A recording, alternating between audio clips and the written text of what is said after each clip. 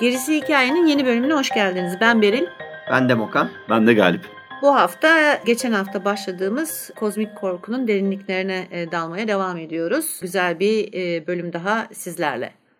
Yani ben Lovecraft'tan çıkamıyorum. Bir de tabii ki Kozmik Korku'yu konuşuyoruz ama zaten bunun oluşumunda aşamalar, etki alanlarına falan da gireceğiz. Şimdi pek çok şeye de ayrılıyor. Yani sadece Kozmik Korku tabii yazmıyor. Bunun etkilerini de demin dediğimiz gibi bu felsefesi Kozmik Korku'nun çıkışına ve öykülerin çoğunda olan duygulara ulaşsa da yani mesela Poe tarzı ve klasik gotik öykü dönemini o da yaşıyor. Makabr denen bir öyküleri kategorize edebileceğimiz bir alanı var. Rüya döngüsü yani dream cycle gibi rüyalarda ulaşılabilen farklı yerlerden bahsettiği bir şey var. Bir de Kutulu mitosu var bu kozmik korkuyu başlatan seri olarak. Ama aynı zamanda başka bir kategorizasyon yapıp işte şey diyorlar hani Dunsanian, Lord Dunsany stilinde yazdığı öyküler diye bir kenara koyabiliyorlar. İşte Arkham deyip New England'ın bu hayali ortamında geçen öyküler gibi bir başka coğrafi bir yapıya oluşabiliyor. Ve yine ama her zaman kutulu kozmik korku 3. olarak önümüze çıkıyor.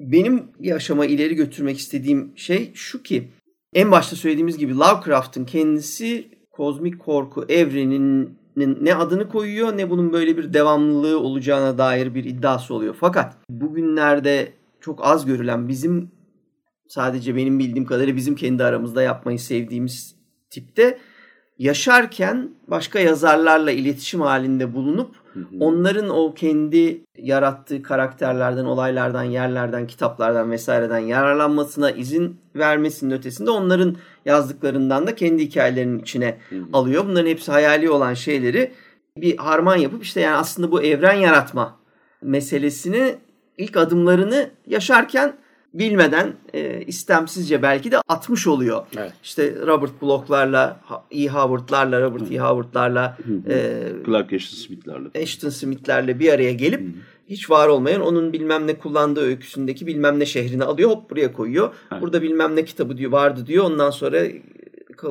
Clark Ashton Smith diyor ki evet işte o kitaba aslında atıf yapılmalıdır. Orada olmayan kitaplar gerçek kitaplara dönüşüyor vesaire. O yüzden bu dönemlerini mesela Robert M. Price, Lovecraft and the Cthulhu Mythos makalesinde bu süreci ikiye ayırıyor. Birincisi Lovecraft yaşarken ve onun yönlendirmesiyle gelişen Cthulhu Mythos proper dediği esas mitos.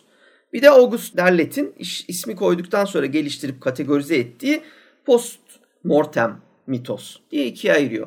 Bu çok önemli çünkü Lovecraft evrenin bize olan kayıtsızlığı ve tanrıların olmayışı ve bu gelişimin içinde tanrısallık, ilahilik vesaire bunların hiçbirinin bir önemi olmadığı dolayısıyla Galip'in de uzun uzun anlattığı o inançların ortaya serdiği iyilik, kötülük, siyah beyaz karşıtlığının olmadığı bir evren yaratıyor.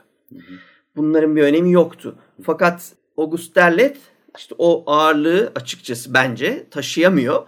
Bu başka bir yere götürecek bizi ama o aşama aşama bu evrenin gelişmesi sırasında bu postmortem mitosu yaratılırken iyi ve kötü meselesini ortaya çıkarmaya başlıyor. Old Ones'ın yerine işte Great Old'lar geliyor.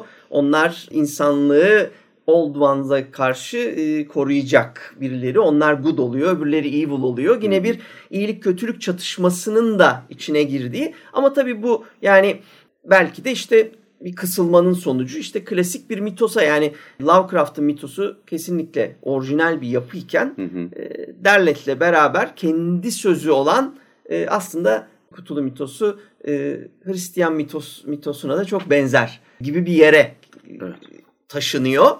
Yani bunun iyiliği kötülüğü ayrı fakat oluşumda etkisi olan bu isimler sıfır noktasında başlayan şeyin bugün geldiğimiz yerde bambaşka bir şey olmasına da dönüştürüyor.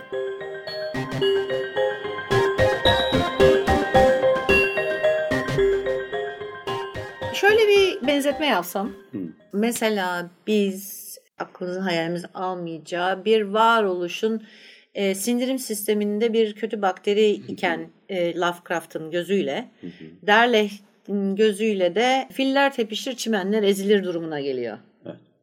Evet, yani işte şimdi o birinci kısımda Clark Ashton Smith'le, Robert E. Howard'la, Robert Bloch'la, ne bileyim Frank Belcombe Lyons'la, Henry Kuttner'le çalışırken çıkan şeyler işte bizim okuduğumuz bütün o hikayelerin içindeki yapılar. Derlet mitosunda ise bu Elder Gods'ı detaylandırması ve iyilikle kötü arasında bir savaş meselesi üstüne gitmesi. İşte hava, toprak, ateş, suyla bağdaştırıp bu deity'leri onların birbirleriyle ilişkilendirme çabasına girmiş olması hikayeyi başka bir yere götürüyor demek istediğim o. İnsan hikayesine dönüştürüyor işte. Evet. Aslında. Yani Lovecraft'ın ne anlattığını anlamamış bu insanlar gibi geliyor bana. Feodal bir yapıya dönüştürüyor.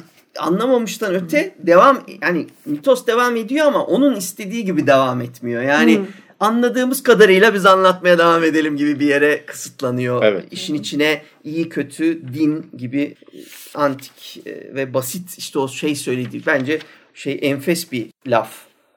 En başta söylediğim o fonu, o arkada gelişeni görmezden gelen ilkel miyopluk demiş ya, o müthiş bir şey. O adam ortadan kalkınca tabii sahiplenmişler. Şöyle olmuş. Yani eski tanrıları kullanması mesela. Bunlar eski tanrılardır dedi ya mesela, atıyorum. Evet. Sümer'in eski tanrılarını adam hakikaten tanrı yazmış gibi algılayıp o zaman biz tanrılardan gidelim. Tanrı bir tane olunca siyah varsa beyazı da vardır bunun. İnsanı da katalım ki milletin hoşuna gitsin. Halk anlamaz bunu derken işte o hale getirmişler gibi geliyor bana. Hikaye anlamında yani kozmik korku evreninin genişlemesi devam eden 2020'lerde hala devam eden bu evren bir yere gidiyor. Çok başka yerlere geldi. Evet, yani başka yerlere gitmesi. Başka yerlere geldi yani. Ama tartışmanın içinde iyi ve kötü yok yani benim kafamda. Yani böyle gitmesi iyi oldu, kötü oldu manasında. Evet.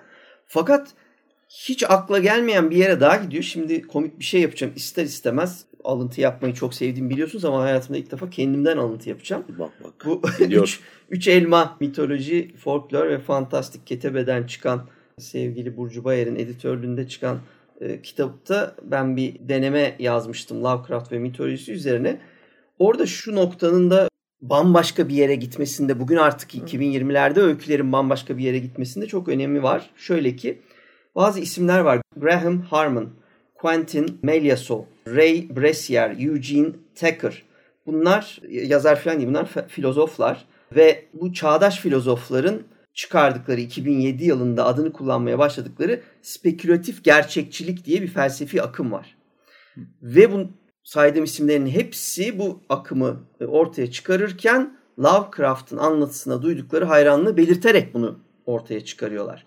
Ve hani işte 13-15 senelik neyse bir geçmişiyle felsefe alanında yeni sayılsa da bu akım aynı zamanda Türkiye'de de belirli akademik çevreler dışında ilgi çekmediği için şimdilik hala pek dillendirilmemekte. Oysa spekülatif gerçekçilik ile kol kola giden ve orijinal adı Object Oriented Ontology olan, Türkçemizde de nesne yönelimli ontoloji olarak çevrilmiş düşünce akımına göz atınca bu fikri takip edenlerin Lovecraft öykülerinde ne bulduğunu kolayca anlayabiliyoruz. Bu bakış açısı, özetlemek gerekirse, insanı birkaç bin yıldır kendi kendini üzerine yerleştirdiği kaideden indirip evrende var olan her şeyle aynı önemsizliğe indirgiyor. Bu yeni bakış açısı yine basitçe özetlenirse hani kökü kuantum fikirlerine dayanan bağlılaşımcılığı, correlationizmi reddediyor. Yani bugün sürmekte olan Batı tandanslı, insan merkezci, tüm evreni insanın duyularıyla algıladığı şekil ile varsayan düşünce akımı. Oysa spekülatif gerçekçilik şeylerin insanın algısının dışında da bir bilinç düzeyleri ve varoluşları olduğu fikriyle ilerliyor. Demeye çalıştığım şey, bütün bu etkiler sadece kurguyu etkilemiyor. Çağdaş felsefeyi yeni ortaya çıkan filozofları da etkiliyor. Bunun da sonucu olarak bir yandan Derlet'in sıkıştırdığı, iyi kötüye indirgediği yapı sürerken diğer bir koldan tahminim odur ki Lovecraft'ın istediği yoldan giden öykülerin de çıkmasına sebep oluyor. Ya benim gördüğüm kadarıyla Lovecraft'ın bu kozmik korkusunu yaratırken temel şeyi dinsizlik olmuş. Herhangi bir dine gönülden full bağlı olsaydı bu kadar şeyleri tartışma konusu yapamaz. İyi bir kozmik korku özellikle Lovecraft standartına yazmak istiyorsanız kahramanınız ya da sizin ateist olmanız gerekiyor. Ki dinlere, evrene, buluşlara, bilgilere falan mesafeniz aslında ateizm demek oluyor yani. Bu olduğu takdirde de zaten kahramanların çoğu da hani şey yapıyor. Karşılaştığınız zaman eskinin tanrılarıyla bir ateist olarak çok ciddi şaşırıyorsunuz mesela. O bocalama sayfalara, satırlara yansıyor. Ve daha sonra da dindar bir insanın bir tanrı karşısında alabileceği tavrın dışında karşınıza çıkan varlığı diyeyim yani artık anlamlandırmaya çalışıp, onu çözmeye çalışıp bir yere koymaya çalışıyorsunuz. Ve hani Lovecraft'ın kendi söylediği gibi tanrılar artık önemsiz. Tanrılar bizi yaratan yaratıklar değil. Öyle olsalar bile değil. Onlardan üst bir şey varsa tanrı kavramı zaten altındaki taş çekilmiş oluveriyor. Evet. O kadar önemli değil. Bizim gibi evrenin içerisindeki bir başka tür varlık gibi ele almaya başlıyor. Bu kısım için mesela Derlet'in dini birikimi mesela doğru değil, yeterli değil demiyorum. Bir başkası için kabullenebileceği şeyler değil. Çünkü dogmatik şeyler var orada. Evet. Lovecraft'ın sahip olmalı.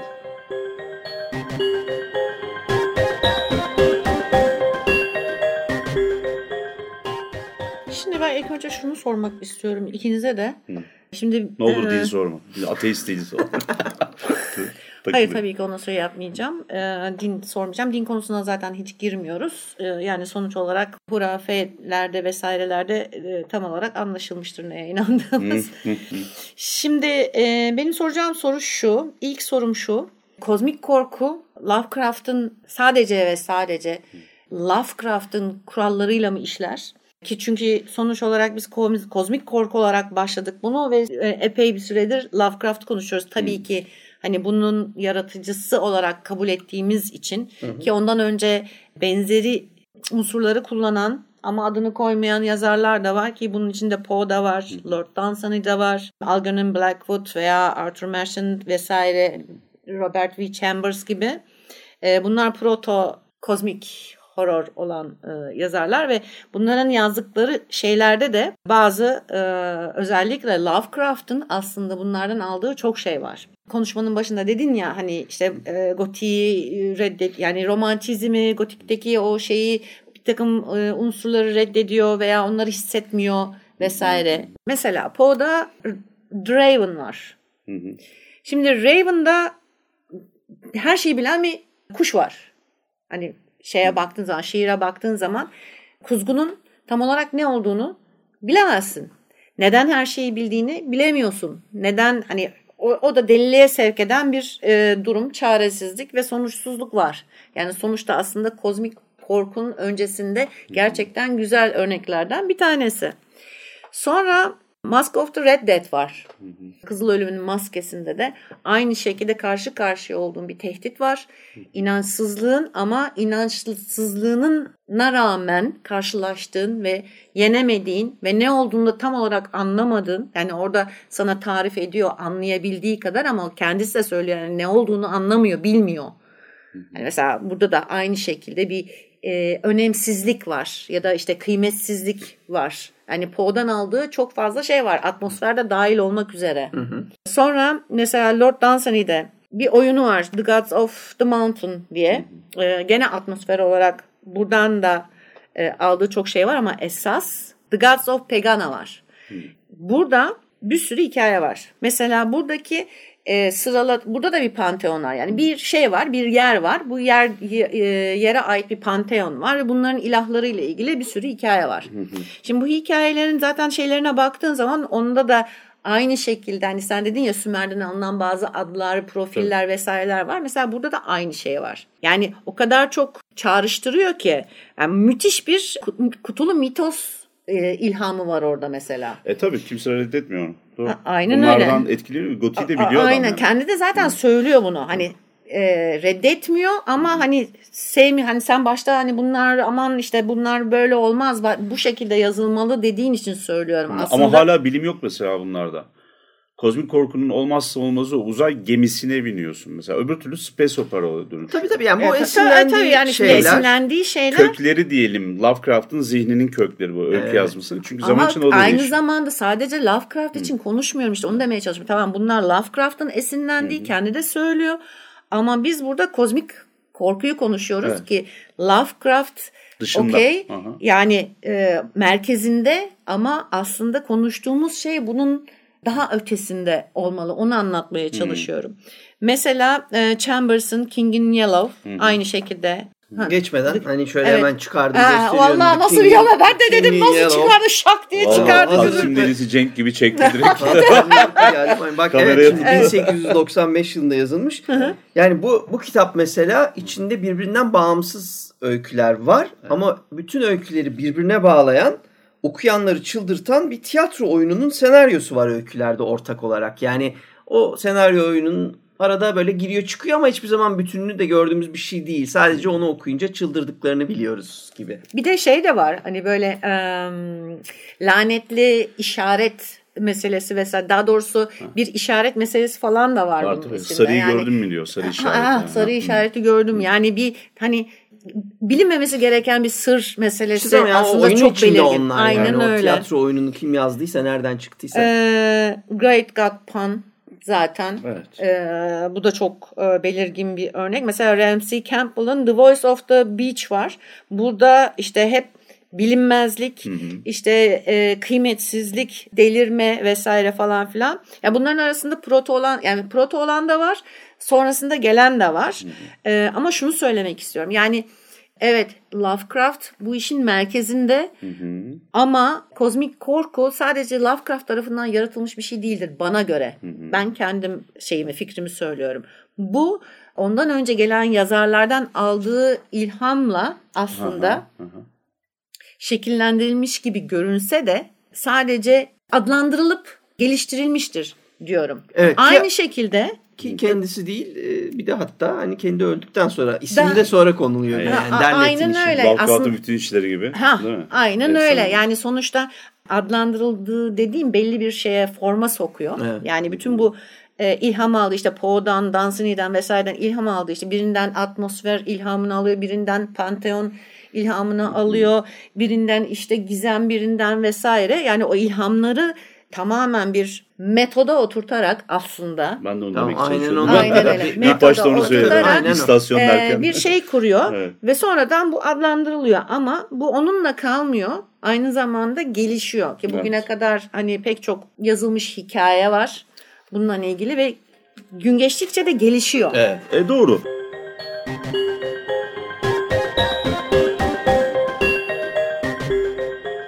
Ben kendi gördüğüm ama şu mesela bütün bu hikayeyi geriye dönüp baktığımızda 20. yüzyılın şafağında Howard Phillips Lovecraft'ın bütün çabasıyla kendi özverisiyle bilimin, felsefenin, yeni insanın dünyaya bakışıyla, perspektifiyle beraber bize korkacak yeni bir şeyler verme çabası aslına bakarsan. Kozmik korkunun dönüştü yani. Doğru. Ve bakışı da yanlış. Yani adam kendi çağını ifade ediyor arkadaşlar. 20. yüzyıldan 21'e gelememiş bir insandan bahsediyoruz. Öjeniyle çok içli dışlı mesela. Kendi eleştirdiği her şeye geçmişin safsataları diyebileceği şeyler günümüzde olsa yaşasa. Öjeniye, ırklar teorisine çok bağlı mesela adam. O dönemin geçer şeyi bu, fikri bu olduğu için. Ya da eski tanrılar ya da spiritüalizm gibi biz bunları böyle ifade edebiliriz diye yola çıkması mesela. O da çok eski bir tavır. Yani 20. yüzyılın başındaki bir ortalama entelektüel ne biliyorsa o kadar şeylerden etkilenerek yola çıkmış. Bir yazar böyle korkuyu yeniden tanımlama çabası. Günümüzde yok mu? 2000'lerin başında Ancient Astronaut Theory vardı. Herkes ona göre bir space opera ile kozmik korku arasında bir şeyler yazıyordu. Stargate vesaire falan. Evet yani şeyler de çıktı. O da bizim zamanımızın şeydi. Alamod dediğimiz hani böyle çağımızın ne diyeyim ağız tadı gibi modu. Ama mesela önemli. İnsanlar yeni değil. İnsan yeni bir şey değil arkadaşlar. Yani 10.000 senedir büyük ihtimalle aynı fizyolojik yapıdayız. Ve insanlığı, medeniyeti bir araya getiren şeyler de affedersiniz bana kızmayın ama bilmiyorum bir tanrı ya da tanrılar bir araya gelip de ya da kendi akıllarına geldiği için oturup insanı yaratıp yaratmadılar. Başka bir şey. Herkes tartışıyor bunu. Ya da evrimle hakeza bir tanımı olabilir. Ama sonuç itibariyle insan medeniyetini yaratan şey insanların bir araya gelmesidir. Bir araya geldiğin zaman konuşursun, edersin, bir şeyleri geliştirirsin. Birinin başlattığı bir buluşu diğeri süper böyle logaritmik olarak hızlı yapmanın bir yolunu bulur. Yani sonuç itibariyle bu birikim, iki bir araya gelip konuşma, iletişim, alışveriş meselesidir. Buradaki dava da birazcık buna benziyor. Bizim korkuyu da bir kişi tek başına alıp bulup üretmesi mümkün değil. Evet. Ama noktaları birbirine birleştirebilen adamlar da mesela sıçramaları yapan kişiler oluyorlar. Yani Poe bir sürü şey yazmış. Poe polisiyeyi bulan adam ya. Yani bilim kurgunun ilk örneklerini yazan adam. Aynı zamanda gotikçi, aynı zamanda karanlık romantizm, aynı zamanda böyle başı beladan ayrılmayan. Spekülatif bütün alt türler var maşallah. Hepsi var. Tabii. Hatta yani zorlasan öyle olmadığını biliyorum ama hani mitolojik de yazmış. Bir de öykü tarzının bile neredeyse babası yani değil biliyoruz ama sınırlarını en iyi çizen adam makaleyle oturtan adamlardan biri. Yani insan değişmedi dediğim bu. İnsan medeniyeti bir araya geldiklerinde bir bilgi alışverişi de yapıyorlar. İnsanın algısını hani bahsettim ya 5 duyu organını düşüren ya da hani manipüle eden bir takım şeyler var, maddeler var. Ve tarih boyunca da biz bunları keşfetmişiz, denk gelmişiz. Bir gün herhalde dağda bir yerde gezinirken işte hani koyunun yiyip de kafayı bulduğu bir madde vardı mesela. Gittiler baktılar bilmem ne güzel o. Bir deneyelim mi deyip 3 gün sonra uyandığında böyle üstü başı çıplak. Aman yarabbim bu neymiş diye. Ben ne yedim şimdi diye. Böyle başlayan tarikatlar var bu arada. Bunu anlatıyorlar.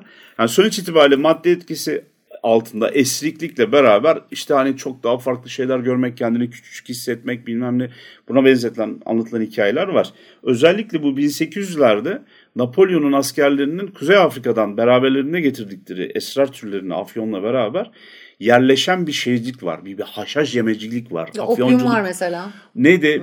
Devam Mesk Kulübü gibi ismi verilen Avrupa'da böyle İngiltere falan da sıçramış centilmenler arasında böyle delikanlı, soylu, entelektüel kişiler falan arasında bir şey var. Bir uyuşturucu kullanım ve bununla deneyimi aktarmak, yazmak, bunun üzerine tartışmak var.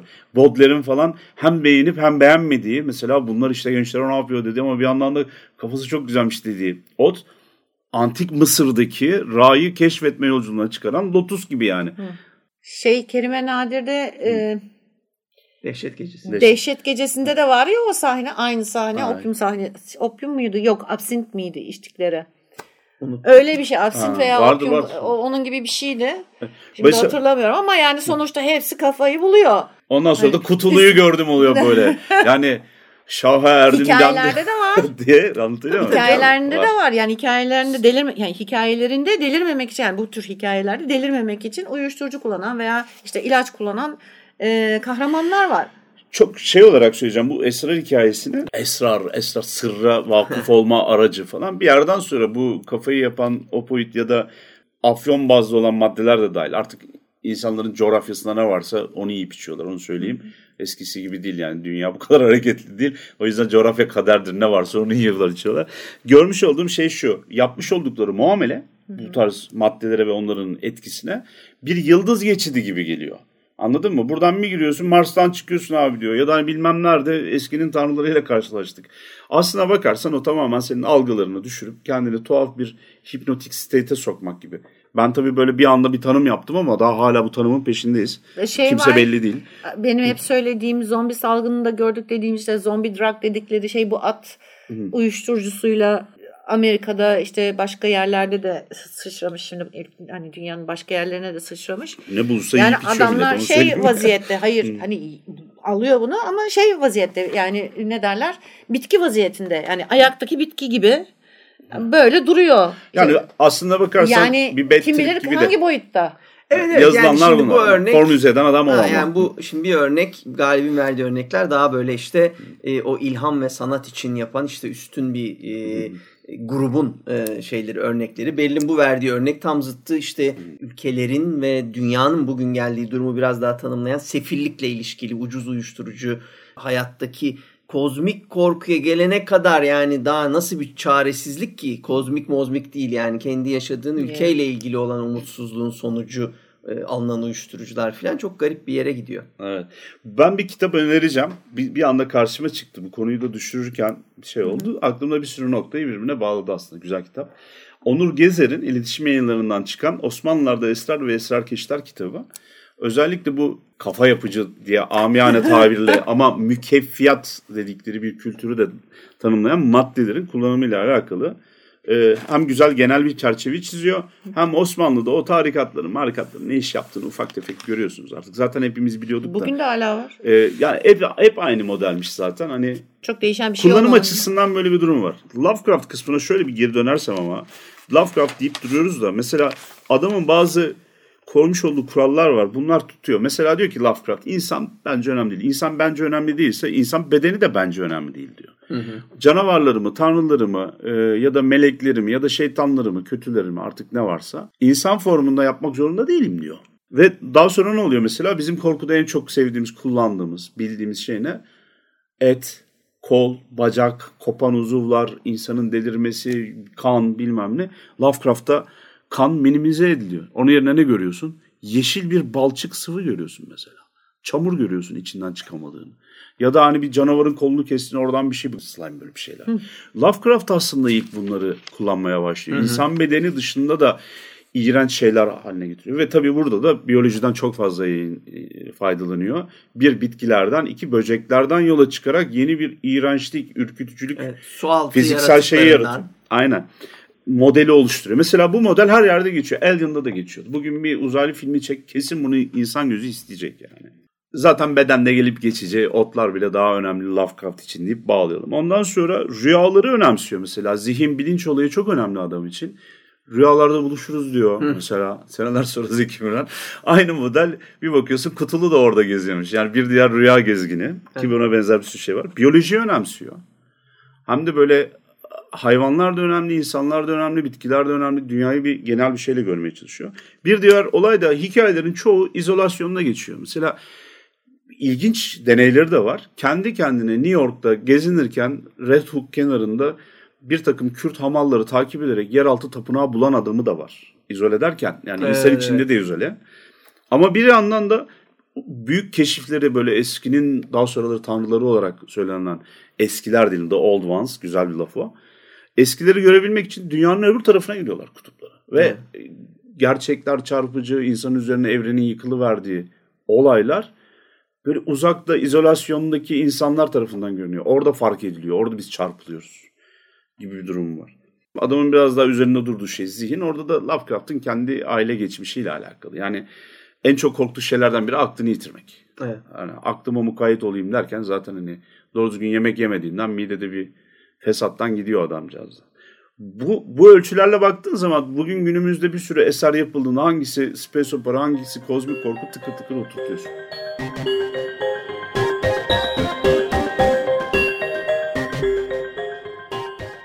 Bunların yanı sıra ben şeyin altını bir kere daha çizeyim. Demin kısaca bahsettim ama bir taraftan baktığında romantiklerin 18'in sonu ve 19. yüzyıl boyunca özellikle işte bu sublime meselesiyle, yani o görkemli ve potansiyel olarak tehlikeli bir şey karşısında hissedilen o korkuyla karışık hayranlık duygusu. Bunu tanımlarken özellikle Burke, bunun üzerine Edward Burke'ün yazdığı kitap çok önemli, hani o Beauty and Sublime diye.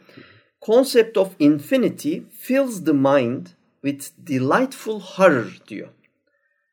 Lovecraft ise yani bu sonsuzluk kavramının insanın zihnini böyle hoş bir korkuyla, delightful'u tam şey yapamadım ama lezzetli diyelim. Lezzetli ama yani hani bir korkuyla kapladığını iddia eden Burke'ün karşısında işte Lovecraft geliveriyor. Onun yani onun bize hissettirdiği şeyin bu tanıma baktığımız zaman sublime olma ihtimali yok. O çünkü delight yok. Evet. Biz kozmik dread'i hissediyoruz ve aklımızın alamayacağı o şey bizi delirtiyor.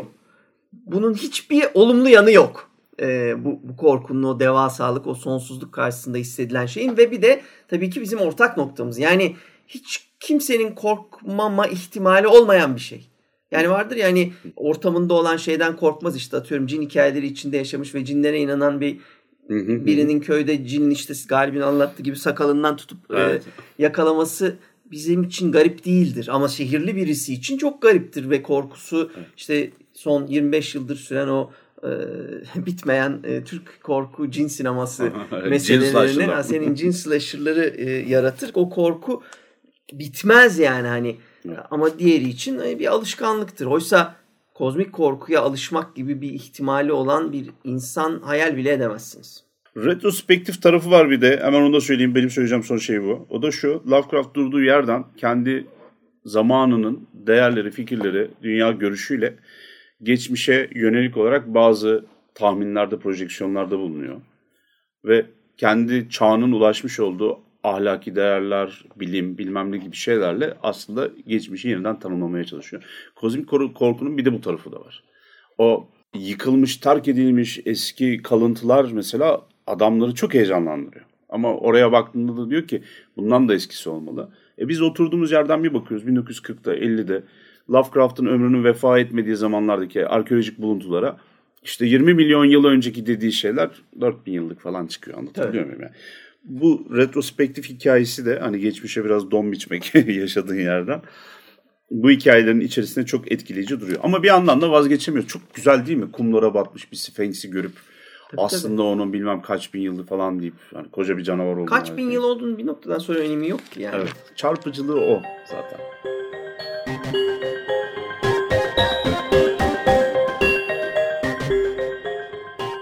Birazcık şeyden bahsedelim. Hani günümüzün öykülerinden bahsedelim. İlk önce iki örnek yani şeyden sonra Lovecraft'ın haricinde 2 öykü örneği vereceğim. Sonra Lovecraft'ın haricinde gene bizim bildiğimiz yazarlardan King'den ve Kuntz'tan örnekler vereceğim.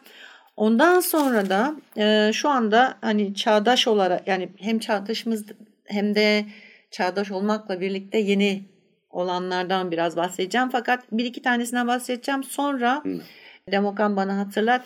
Bir liste yapacağım. Özellikle birkaç tane şey var, kitap var. Hem eski okunması gerekenler hem de yeni okunması tavsiye edilenler şeklinde 2 liste yapacağım. Onu da bizim şeylerin altına koyarız. Kaynakların altına koyarız. Şimdi Lovecraft'tan sonra Donald A. Wollheim'ın 1942'de yazmış olduğu Mimik var. Şimdi burada bu da bir aslında kozmik korku ama farklı bir şekilde getiriyor bunu.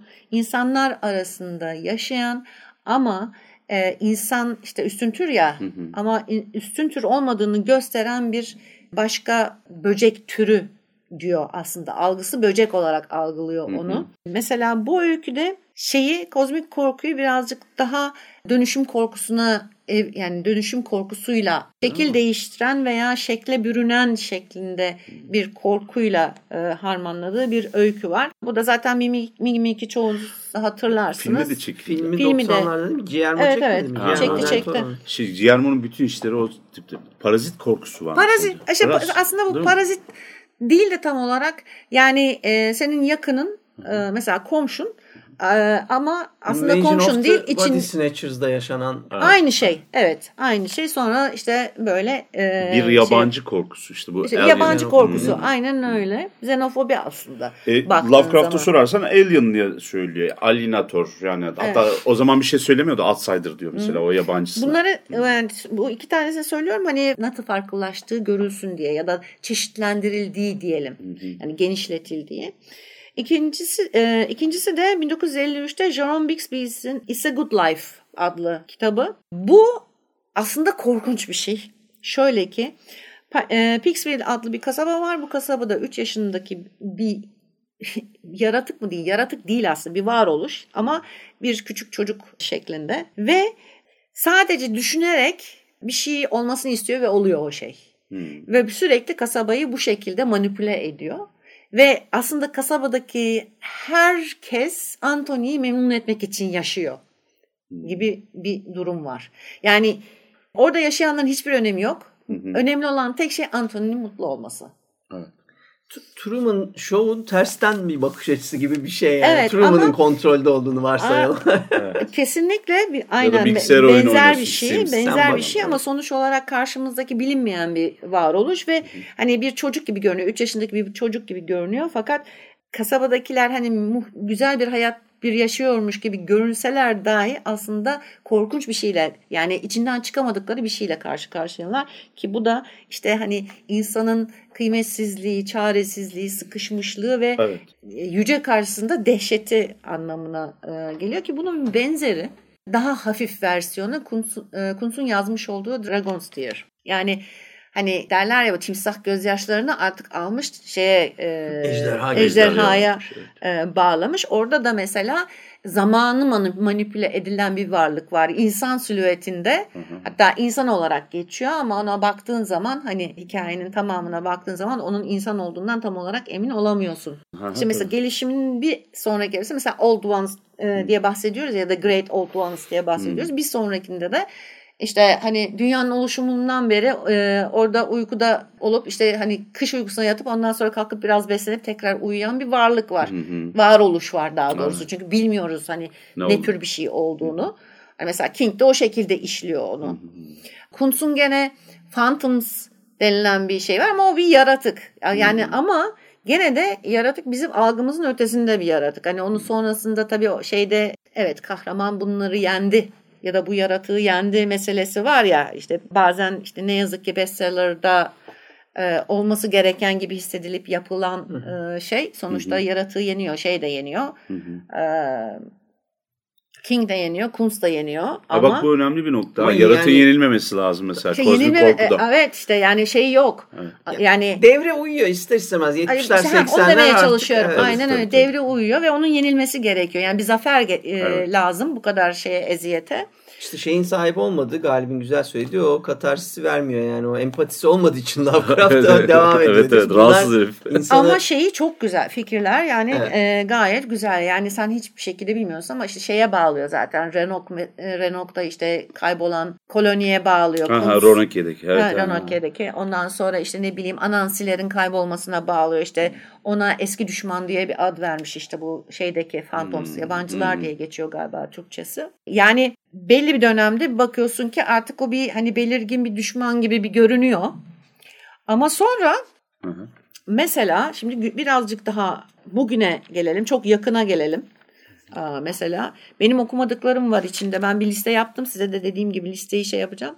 Ama mesela ilk başta daha direkt aklımıza gelen mesela Bird Box. Josh Malerman'ın yazdığı. Aslında gerçek bir kozmik korku o. Çünkü neden?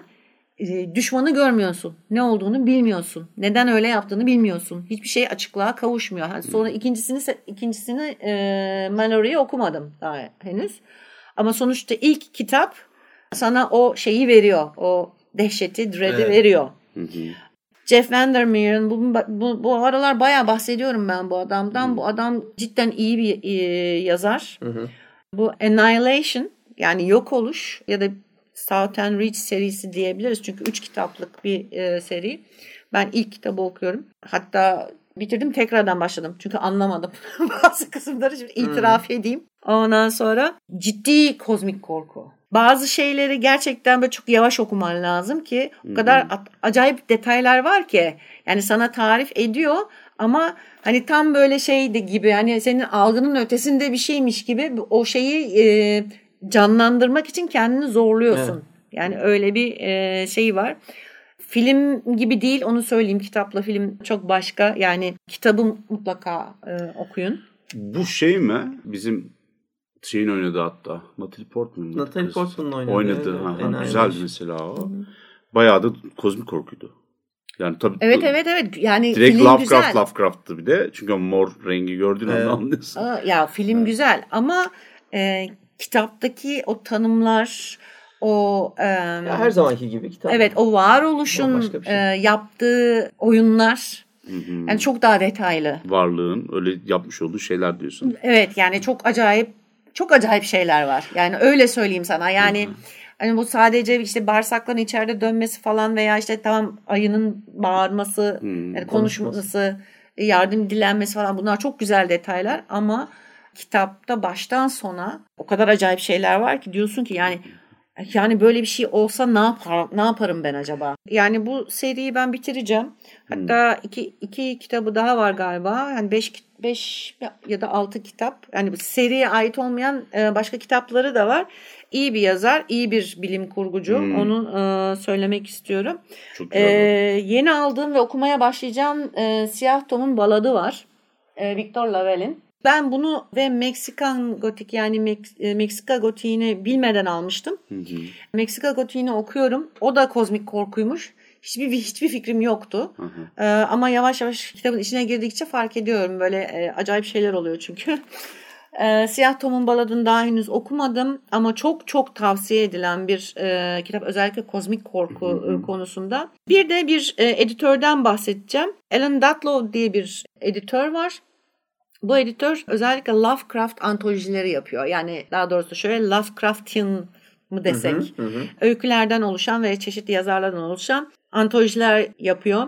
Children of Lovecraft antolojisi, Lovecraft Unbound antolojisi, Lovecraft's Monsters antolojisi. Bu 3 antolojiyi, yani çevrildiğini hiç sanmıyorum. O yüzden bulabilirseniz alın. Ben çünkü listeme ekledim dediğim gibi. Bir de son olarak The Fisherman var, John Langa'nın. Bu da oldukça övülen bir kozmik korku. Bunu da listeme aldım. Geri kalanları dediğim gibi kaynaklarda vereceğim.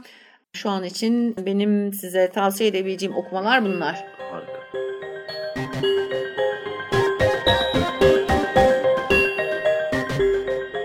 Ben bir film önereceğim. Daha önce de söylemiştim ve tam bir Lovecraft filmi demiştim böyle. Ve onun ardından da fikrinizi soracağım.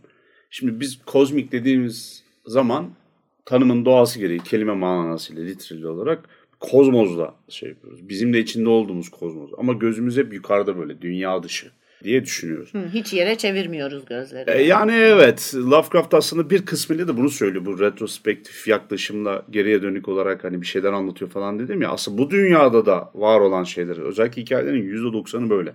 Ama biz hep çok uzun zaman, asırlar, ne asır ya, bu çağlar bilmem neler önce şeyler arasında hoplaya hoplaya gelen uzaylı tanrıları gördüğümüz için hep dışarılıklı zannediyoruz biz bu işleri. Taşralı yaratıklar gibi. Ama aslına bakarsan Lovecraft buralı şeyler anlatıyor. Komik olan da bu şu aslında. Bizim bu türe kozmik korku demememiz, Lovecraft öldükten sonra uydurulan bir tür adı. Kozmik korku dememiz, küresel çapta gerçekleşen bir olaya, insanları, insan medeniyetini etkileyecek şeylere evrensel dememiz kadar dandik bir terim. Yani kozmik, evet, biz içinde olduğumuz için kapsıyor ama genel olarak dünyaya benzer gezegenlerde geçen minik şeyler anlatıyor Lovecraft. Bence korkuyu çok fazla genişletmek için kullanılmış bir terim de olabilir. Yani çok artık güzel. öyle genişletiyorsun ki yani sen içinde bir toz parçasından bile küçük kalıyorsun. Yani onun için kozmos. İşte oradaki tabir ama bence düzen kelimesine de dikkatini çekerim. Makrokozmos diyor. Büyük düzen manası. Lovecraft'ın kullandığı kelime ama makrokozmos. Kozmik dediği şey o. Mikrokozmos da insan ya da insanı etkilen. Neyse, benim söyleyeceğim şuydu. Bir tane film var. Daha önce de söyledim. Netflix'te The Apostle. Çok güzel bir film bence. Ben adını duydum ama seyretmedim galiba. Seyrettik ya. Seyrettik mi? Konuştuk. Twitch'te konuştuk. Konuştuk. Apostle o kadar izleyip üzerine mi unutmuşum konuştuk? yani. Sanki onu atladık ya. Ben böyle de bir film var demiş olabilirim. Yok ya. Konuştuk mu? Apostle'ı seyrettik mi ya? Ben... Şey değil mi ya, bu işte bir ada gibi bir Evet. gidiyor ağacın içinde bir şeyler öyle. falan izledik. Konuştuk ya, Twitch'i açın bakın. Tamam, Twitch'te varmış. Ben unutmuşum bile. Defterde bu kadar unutmuşum ya, bu kadar evet. Galiba etkilediği gibi bizim ikimizi de etkilememişti o yüzden. Ama bak şimdi kozmik korku hikayesine ona geleceğim. Şimdi biz ne bekliyoruz? Uzaydan gelen o büyük boşluktan, uzay dediğimiz şey boşluk, void hikayesi. O void'u felsefi olarak ele alıp da yokluğu daha sonra nihilizmle birleştirip işte kozmik korkunun özünde de bu da vardır aslında diyen teoriler de var. Bunun olduğu yerde bir hikaye anlatırken uzaydan ya da dışarıdan yabancılar yerine içeriden ama unuttuğumuz eski tanrılardan bir tanesinden bahsediyor. Bir adayı yapısı itibariyle insan dışında bereketle doldurup taşıran eski bir tanrıça var. Toprağın altında onu koymuşlar, manipüle etmişler onu, bedenini.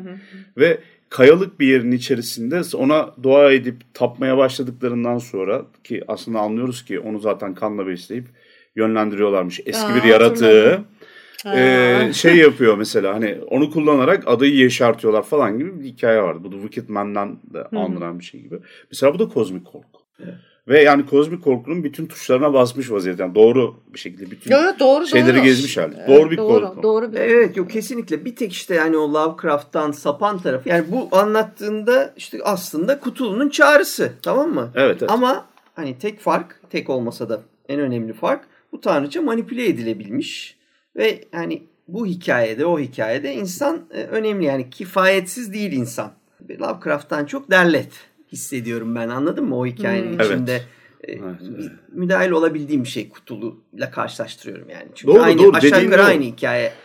Duygular sonuçta da var. Bak mesela kız kardeşini kurtarmak için kardeşini mi ne kız kardeşi için galiba yola çıkan o külte karşı, tarikata karşı yola çıkan bir adamdan bahsediyor. Lovecraft'ta böyle bir şey bulamazsın yani. Meksikan gotikle o şekilde başlıyor mesela. Kuzenini kurtarmak bu da için. işin içine insan girdi yani şey yapıyor. Ama ben çok beğendim mesela onu. Evet. Benim okumadığım ama çok önerilen birkaç tane var. Berlin listesinde de olacaktır büyük ihtimalle ama ben gördüğüm için seslendireyim. Çok fazla değil. Ben gene de not alayım da bende yoksa onları da ekleyeyim. Bir tanesi Boojum. Elizabeth Beer ve Sarah Monet'in 2008'de yazdıkları. Okumadım ama dediğim gibi çok öneriliyor. Ondan sonra Wintertide, Ruthana Emeris'in 2017 daha yakın dönem. Cassandra Cobb 2018 Hammers on Bone var.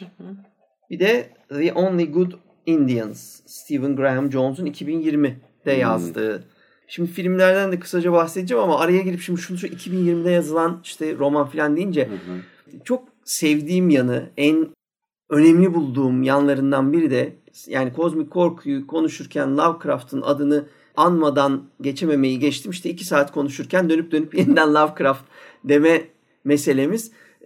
Siz hangi bildiğiniz kaç tane tırnak içinde gerçekçi yazar vardır ki yazdığı bir şey gerçek hayata birebir etki etsin?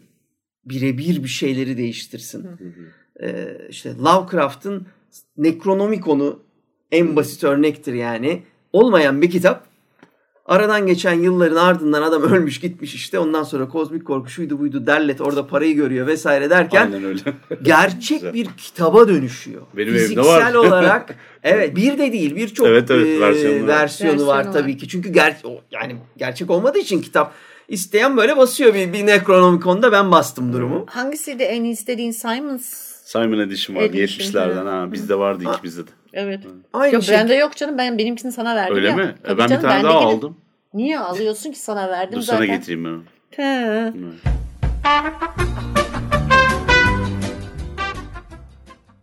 Aynı şekilde işte bugüne de hala bu güçle etki edip hala üzerine yarattığı tarzın içinde yazılar yazılıyor olması. Çok etkileyici tabii işte filmlere de sebep oluyor. Demin söylediğiniz gibi kitap uyarlaması da olsa işte Annihilation bir tarafta var. Ben dediğim gibi birkaç güzel noktası dışında çok sevdiğim bir film değildir ama kesinlikle kozmik korkudur. Kitabını okumanı tavsiye ederim. Seveceğini düşünüyorum. Ondan sonra yine onun çok yakın zamanda onun hikayesinden uyarlanan Color Out of Space var. Yine kötü bir film bana sorarsanız. Çok beğeneni var ona bir şey diyemem. Ben de sevdim film. Ama ben dün gece tekrar seyrettim. Acaba modum mu iyi değildi ilk seyrettiğimde diyerekten. Yani ben sinematik anlamda film olarak kurgusundan tut oyunculukları ve oyuncuların kullanışı anlamında oyunculuklarına kadar filan böyle bence bayağı çok didiklemişsin. Yok hayır bu sebeplerle beğenmemiş sebebini kötü. Arıyor. Sebebini aramıyorum. Sebebi çok net yani. Evet. Bu sebeplerle film kötü. Evet. Bu hikayenin kötü olduğu anlamına gelmiyor. İyi yapılamamış, iyi anlatılamamış.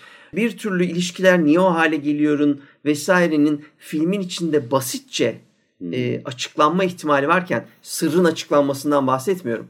Kopuk gelişmesi engellenebilirken hikayenin ki yani orijinal öyküde böyle değilken çok açık pırıl bir akış ve kurgu varken burada biz teslim olmuşuz Nicolas Cage'in garip grup hamlelerine, hareketlerine yani. Bence yapmamız lazım. Nedir? Ben öyküyü sevmiştim. Yani filmi sevmiştim. 2 tane noktası vardı. Bir, efektler bence Lovecraft'ı anlayarak yapılmış şeylerdi. Bütün daha önceki filmlerde de görüyorsun ama bu adam diyorsun anlamış okey falan. İkincisi Lovecraft karanlığı vardı orada. Oradaki kahramanların o dünyadan çıkmak gibi bir duyguları yok yani. Ümitleri yok. Bence bir kozmik korku film yapalım, bölümü yapalım. Filmleri bölümü. Evet. Esas ben dün gece Color Out of Space'ten kirlendiğimi hissettiğim için üzerine oturdum. Bir de Event Horizon'ı tekrar seyrettim. Ve mesela işte orada görüyoruz ki arkadaşlar bu iş iyi film de olabilir aynı zamanda. Yani oyunculuklarıyla, diyaloglarıyla özellikle 97 olması itibariyle doğru oranda tutarsan görselleriyle karakterler arasındaki güç dengesinin el değiştirmesini eğer düzgün bir kurguyla, doğru diyaloglarla, doğru ilişkilerle anlatırsan ya da görülen o geçmişe ait suçlulukların üzerine çöküşünü sinematik anlamda doğru bize gösterirsen aslında insanların ne hissettiğini algılayabilmemiz önemlidir. Tamam, ne olduğunu bize kimse açıklamasın ama yani onların ne hissettiğini biz anlayabilelim. Film bize bunu verebiliyor mu, veremiyor mu? Bu bir filmi bence iyi ve kötü yapan unsurlardan biridir ki işte mesela Event Horizon o dönemin, özellikle o dönemde böyle işte kahraman çıkar böyle saçma sapan Amerikan filmlerinde hani en iyi filmlerde bile vardı böyle saçma sapan aforizma söyler. Yani anladın mı? Böyle one-liner'lar gelir işte anlatır sana, durumu anlatır, açıklar falan böyle. Bunların neredeyse hiçbirinin olmadığı ya da işte hani o çok basit uzayı bükme şeyi meselesi var. Kağıdı deliyorlar. Kağıdı katlayıp kalem sokan da ilk Sam Neill zaten yani ondan sonra 2 milyon kere daha tekrar edilen o. Bu iyiymiş demişler. Espri. Berlin bahsettiği yine uyarlama olan Bird Box gerçekten Netflix işi olmasına rağmen çok iyi bir film bana sorarsanız. Evet. Unutulmayan. The Mist, Stephen King'in yine uyarlaması o iyi bir uyarlama olmuş. Duyguları gerçekten çok net aktarıyor ve o temiz bir umutsuzlukla bitiyor. Başarılı. The Thing tabii ki konuşmadan edilemeyecek. Carpenter'ın Thing'i eskimiyor. Yani eskimiyor. Mümkün değil. Evet. Çok eğlenceli bir şekilde. Yine ama dünyanın içine gizlenmiş ve yeniden ortaya çıkıyor olması. Yani evet uzaydan gelmiş belki ama ne zaman geldiğini bilmiyoruz ve o buzlar çözülünce çıkmış ortaya. Uzaydan gelip gelmediğini de bilmiyoruz aslında. Uzay gemisi gibi bir şey var ya aşağıda. Onu inşa etmeye çalışıyor. Yani var da yani çok eskiye ait başka bir şey de olabilir. Ya dönemin popüler kültürüne gönderme yapmak zorunda hissetmiştir. Ha, o da olabilir tabii. Şey söyleyeceğim ama ya. Bak mesela bu saydığınız filmler Mist'ti, Event Horizon'da oydu buydu. Bunların hepsi psikolojiyle çok alakalı. Psikoloji Lovecraft'ın en eksik olduğu yer. Bana sorarsanız. Yani akıl hastanesine delirenleri falan söylüyor da hafızalası almadığı için delirenleri, kendisi içine düşmüş olduğu bir duygu girdabından çıkamadığı için deliren meczup tiplerden bahsetmiyor. Kutluyu gördüğü için aklı yerinden oynayan da söylüyor. Evet. Ve Event Horizon, bunu konuşmalıyız. Bunu film gösteriminde yapmıştım. Ya da birlikte mi yaptık? Yok ben yaptım. Yok sen yaptın.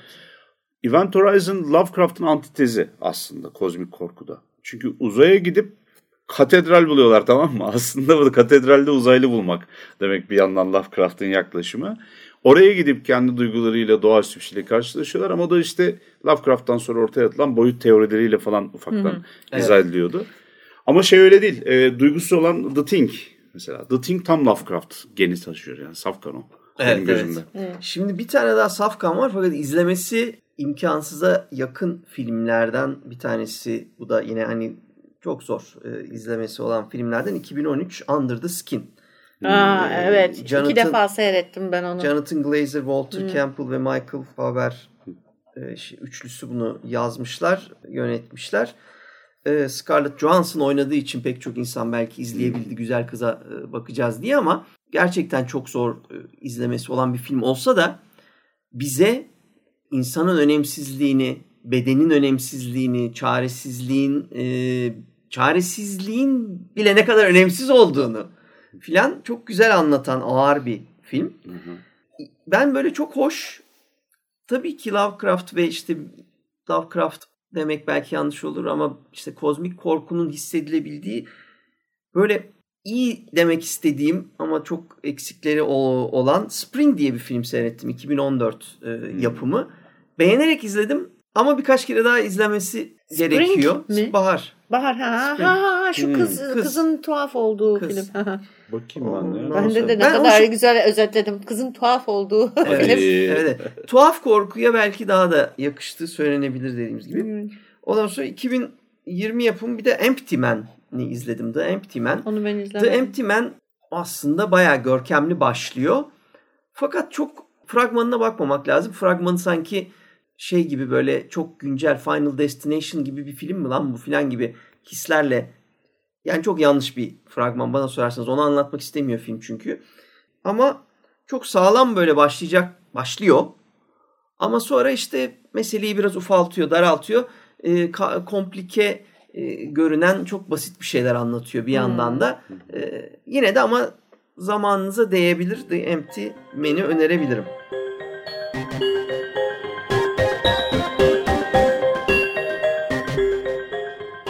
The Endless vardır 2017 mesela. O acayip insan kafasını açan, kozmik derece seviyede bir tuhaflığın olduğu film. Bir de Another Earth vardır mesela. Tuhaf bir şekilde o kozmik korkuyu da andırır. Ama bana sorarsan kozmik gerçeküstücülüktür falan. Hani gerçeküstü ne kadar fantastik öğeleri sırtı yaslıyorsa bu da o kadar bilim kurgu ve kozmik ölçüde bir korkuyu alır. Buldum. Temeline alır. Mesela ondan o diğer dünyayı çıkartamazsın. Göklerde görünen diğer dünya vardır. Bir anda beliren. Aynadaki yansıma radyoyla konuşur. Radyoyla, telsizle iletişim kurmaya çalışırlar. Mesela büyülü bir yolla, rüyalarda falan değil yani. Ama işte o da birazcık bu hani hep dalgasını geçtiğimiz New Age inançlar var ya. Evet, bir de içsel hikayeleri anlatmaya çalışırken bunu kullanmaktadır yani. Full tabii arka taraf. O mıydı? Bir tane daha dizisi falan vardı galiba. Gene aynı kadının yazdığı. Nope. Nope bizim Nope. Geçen senenin en tartışılan. Aynen. Yani Jordan Peele. Gayet hani başlayan böyle gizemli, gerçekten kozmik korku türünde başlayıp sonunda balonla patlayan bir film. Yani aslında Jordan Peele işte yani. Çarşafa hani, dolandı. Aynen. Yani çok iyi başlayıp gerçekten iyi ilerleyip sonuna kadar iyi götürüp ama sonunda hani yapmayaydı neydi? Ama bir yandan da ben gözümü ayırmadan seyrettim mesela iyiydi. Evet ben de öyle. Sineması bence fikri iyi yani. Gayet fikri iyi. O da kopukluklar var değil mi Beril? Var biraz. Yani sanki böyle birbirine tam oturmamış hala parçalar gibi. Yoksa çok tatlı şeyler vardı. Son 2 bölümde sizlerle kozmik korkuyu konuştuk. Ağırlıklı olarak Lovecraft'ı ve 20. yüzyıl başındaki haleti ruhiyeyi birazcık anlattık. Geçmişte bu işler nasıl olmuş?